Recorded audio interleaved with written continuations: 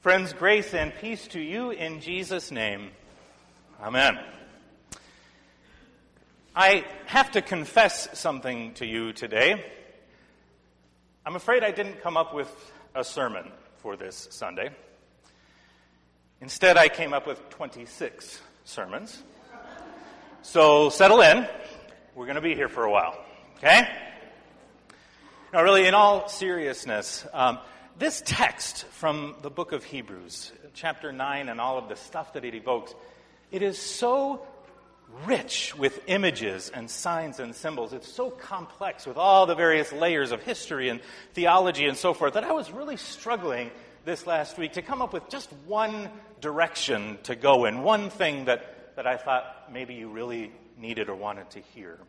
And so the other night when I was struggling to fall asleep, which often happens when I'm really kind of wrestling through a text, getting ready to preach, I decided to try and organize my thoughts, and maybe that would help me go to sleep, because, that's what preaching is for. It's a cure for insomnia. So I was working through it, and I decided that I would try and come up with one image or story or idea from this text for each of the 26 letters of the English alphabet.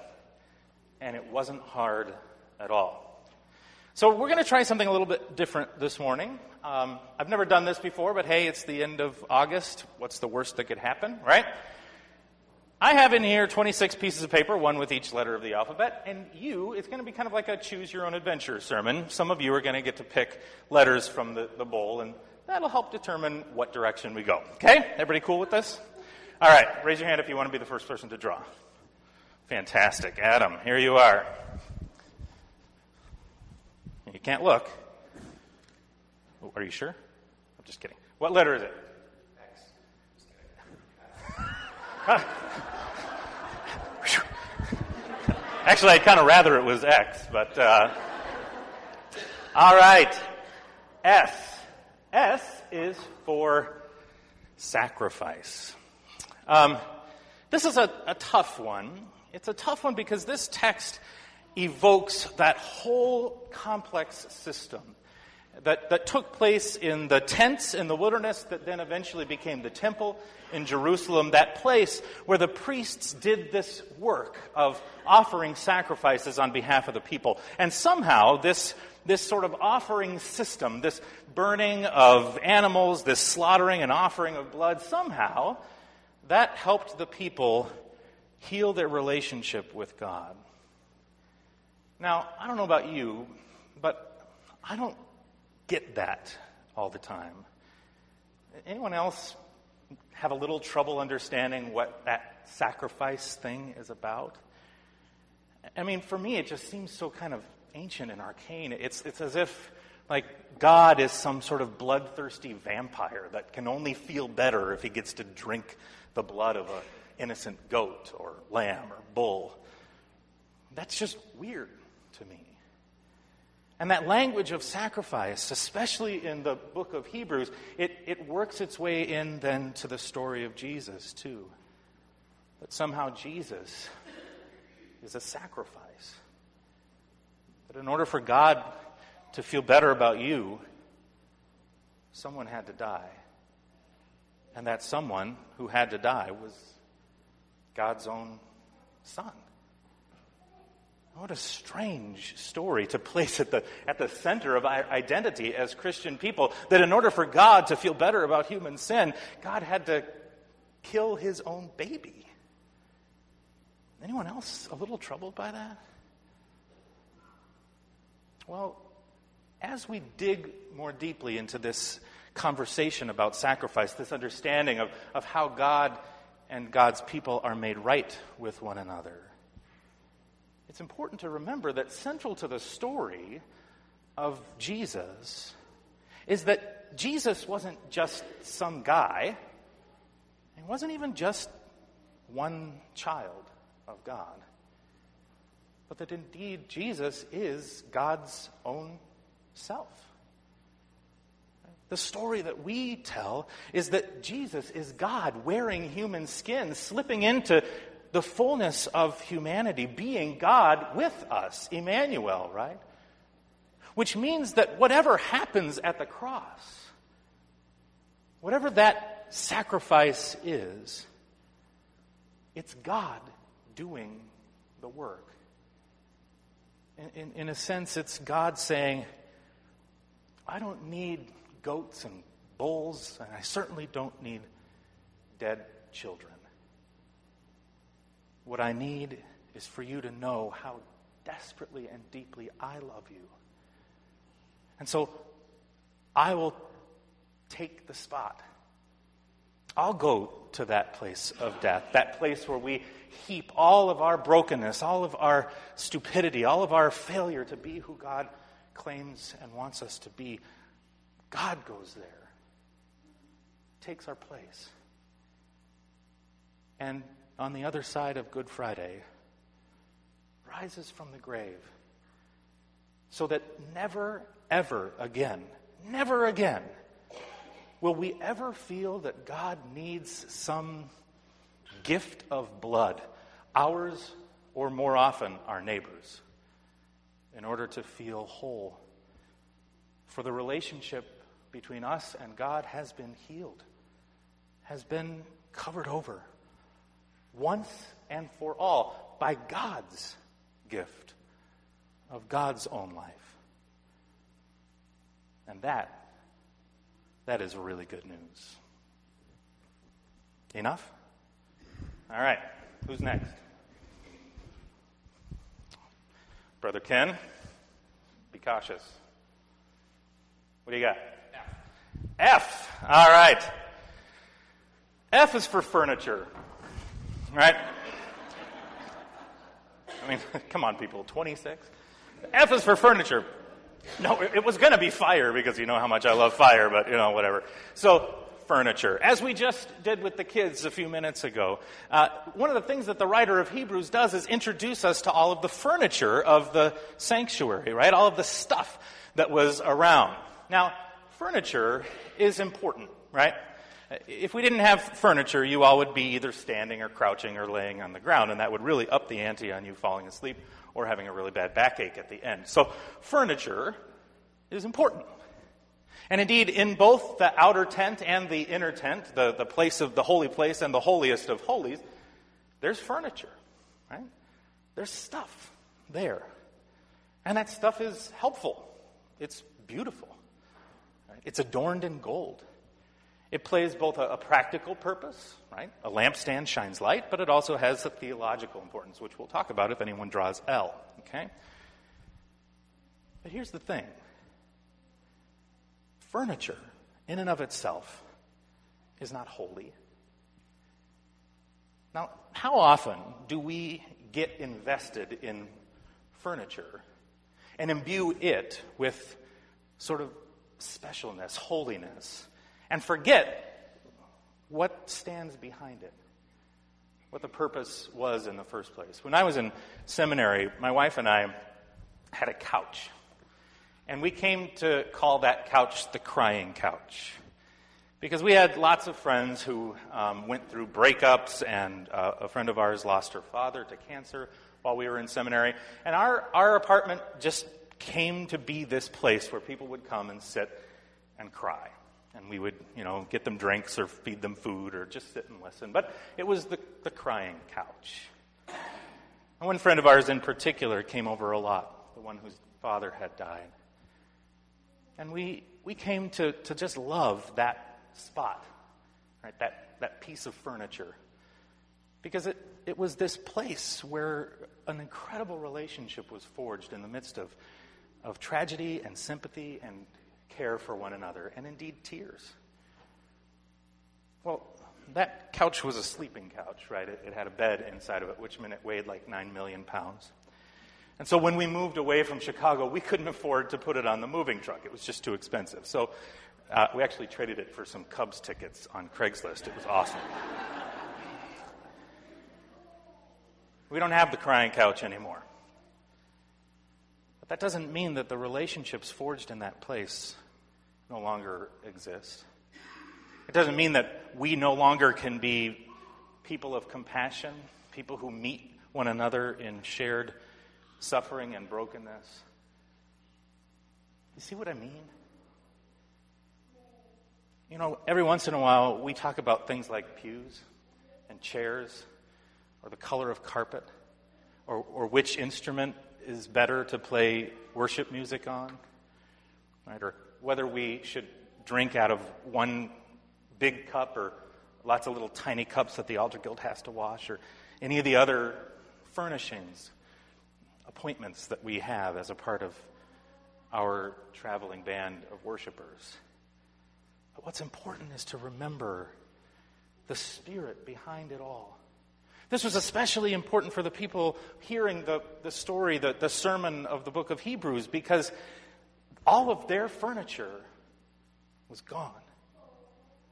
Scholars are fairly unanimous that by the time the book of Hebrews was written, the temple had been destroyed by the Romans. They couldn't have that lampstand back if they wanted. But that doesn't mean that God was no longer with them, traveling with them, being with them, pouring God's self out for them, yearning to be in relationship with them, to meet them in shared brokenness, to find healing in life and love for all. Enough? All right, one more. Yeah, we'll see. If it's easy, maybe we'll have another week. All right, fantastic. I don't want that one. Okay, no, just kidding. Oh, you can't look. Okay, what'd you get?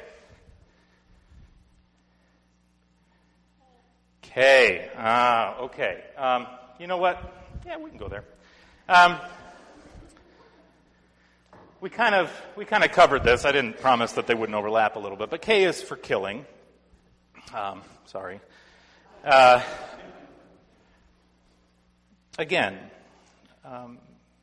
so much of the ritual life of God's people centered around this elaborate ritual of killing things in order to somehow be purified. Scholars are a little mixed about where that all came from, but it's plausible that most of the people surrounding the Israelites, as they emerged as a religious community, that most of the other folks around them also practiced some kind of ritual killing as a way of expressing the divine relationship, a way of somehow appeasing the gods or winning God's favor, etc. And it's possible that a lot of the neighbors killed children, sacrificed virgins. This is the stuff of, Indiana Jones. And that perhaps one of the reasons that the sacrificial system, the sort of animal system, grew up among the Israelites was as a reaction to that we don't believe in a God who wants us to kill people. And so if blood is necessary, we'll spill the blood of goats instead. Still a little gross, but let's all agree it's a little bit better, right? Well, here's the thing. Even though it was never a part of our ritual life together to kill people, to sacrifice children, the reality is it has always been a part of our ritual life to sacrifice our children or to kill the children of others. For all of human history, we have somehow come to the conclusion that in order for us to get ahead, in order for us to be better, somebody else has to die. Right? For me to be safe, my neighbor can't be too close, or else blood will be spilled. And again, this whole system by which we heal ourselves by hurting others. Now, this system breaks God's heart. God doesn't want any child of earth to die, especially not at the hands of a violent mob or to be bullied into submission. This isn't the God who pours God's self out for us in bread and wine each and every week. This isn't the God who chooses to be born among us as a vulnerable baby in a barn. This is a God who longs for us to be at peace with God, with ourselves, with our families, with our neighbors, and with all of creation. And so whatever happens with Jesus, one thing is for sure: God says enough. No longer do I want my people ever again to spill the blood of their neighbors or themselves, but rather to rest with one another in peace.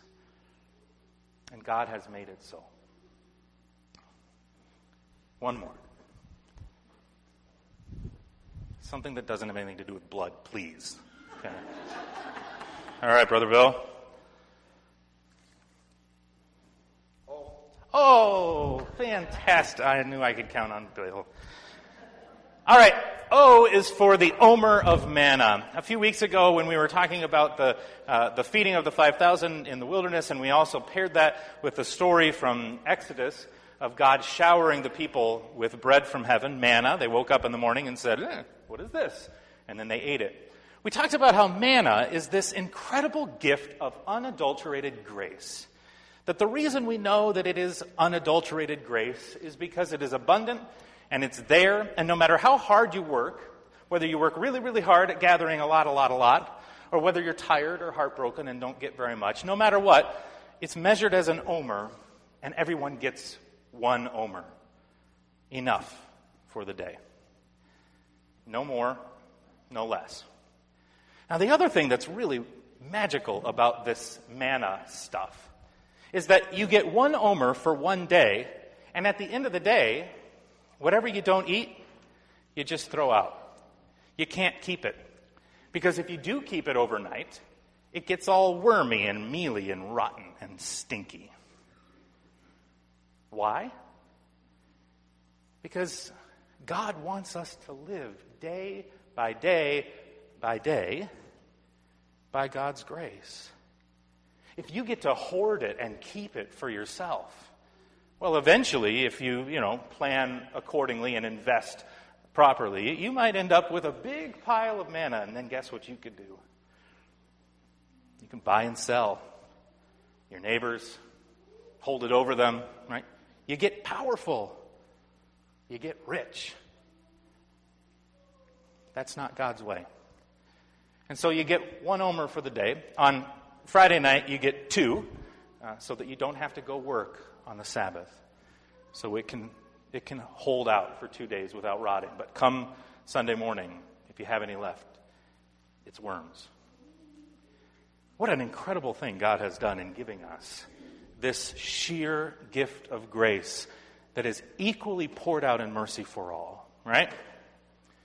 So because this gift was so powerfully wonderful, gracious, and merciful, God instructed the people to keep 1 omer, 1 day's worth of manna, and to keep it in the ark, that beautiful golden box that held the 10 Commandments and a couple other trinkets from their time in the wilderness. And so, as the writer of Hebrews reminds us, there in the Holy of Holies where the ark was kept, where the very presence of God was to be found, where the mercy seat was, in that box, together with the 10 Commandments, God's covenantal relationship with us, was a jar of manna, 1 omer. So that no matter what happened to the people, as they were camping in the wilderness, or as they settled in the Holy Land, began to build cities, began to get rich, began to get powerful, began to build temples, no matter what, always at the heart of their worship life, in the very center of who they were, they would be reminded of that gift of sheer grace poured out from the heavens while they were in the wilderness. That daily offering of God's abundance that could not be hoarded, but could only be received. Now, when the temple was destroyed, the ark was lost. And indeed, only Indiana Jones knows where it is. And with it went the omer, the jar of manna. And it may be in part because of that occasionally God's people forget about God's abundant mercy and grace, sufficient for the day, shared fully, equally among all. And yet, we don't need that jar of bread, for indeed, we have bread from heaven. Each and every time we gather, we are fed by God's abundant grace, poured out on this table, broken so that we might be made whole. And everybody is invited, and everybody can eat, and everybody gets the same amount. Sometimes it's a little bigger, but you know what I mean. We all share this meal. A meal given to us by God's abundant grace. That's the point. That's the point of all 26 sermons in the bowl. That's the point of this whole story of what God has done in Jesus Christ, was to break open once again the mystery of God's abundant grace, so that as we continue to move through our lives and through the history of the world, we might know that we are never more than a word, a nibble, a sip, a splash away from God's abundant mercy and grace, poured out for you and for them and for all of creation. And thanks be to God for that. Amen.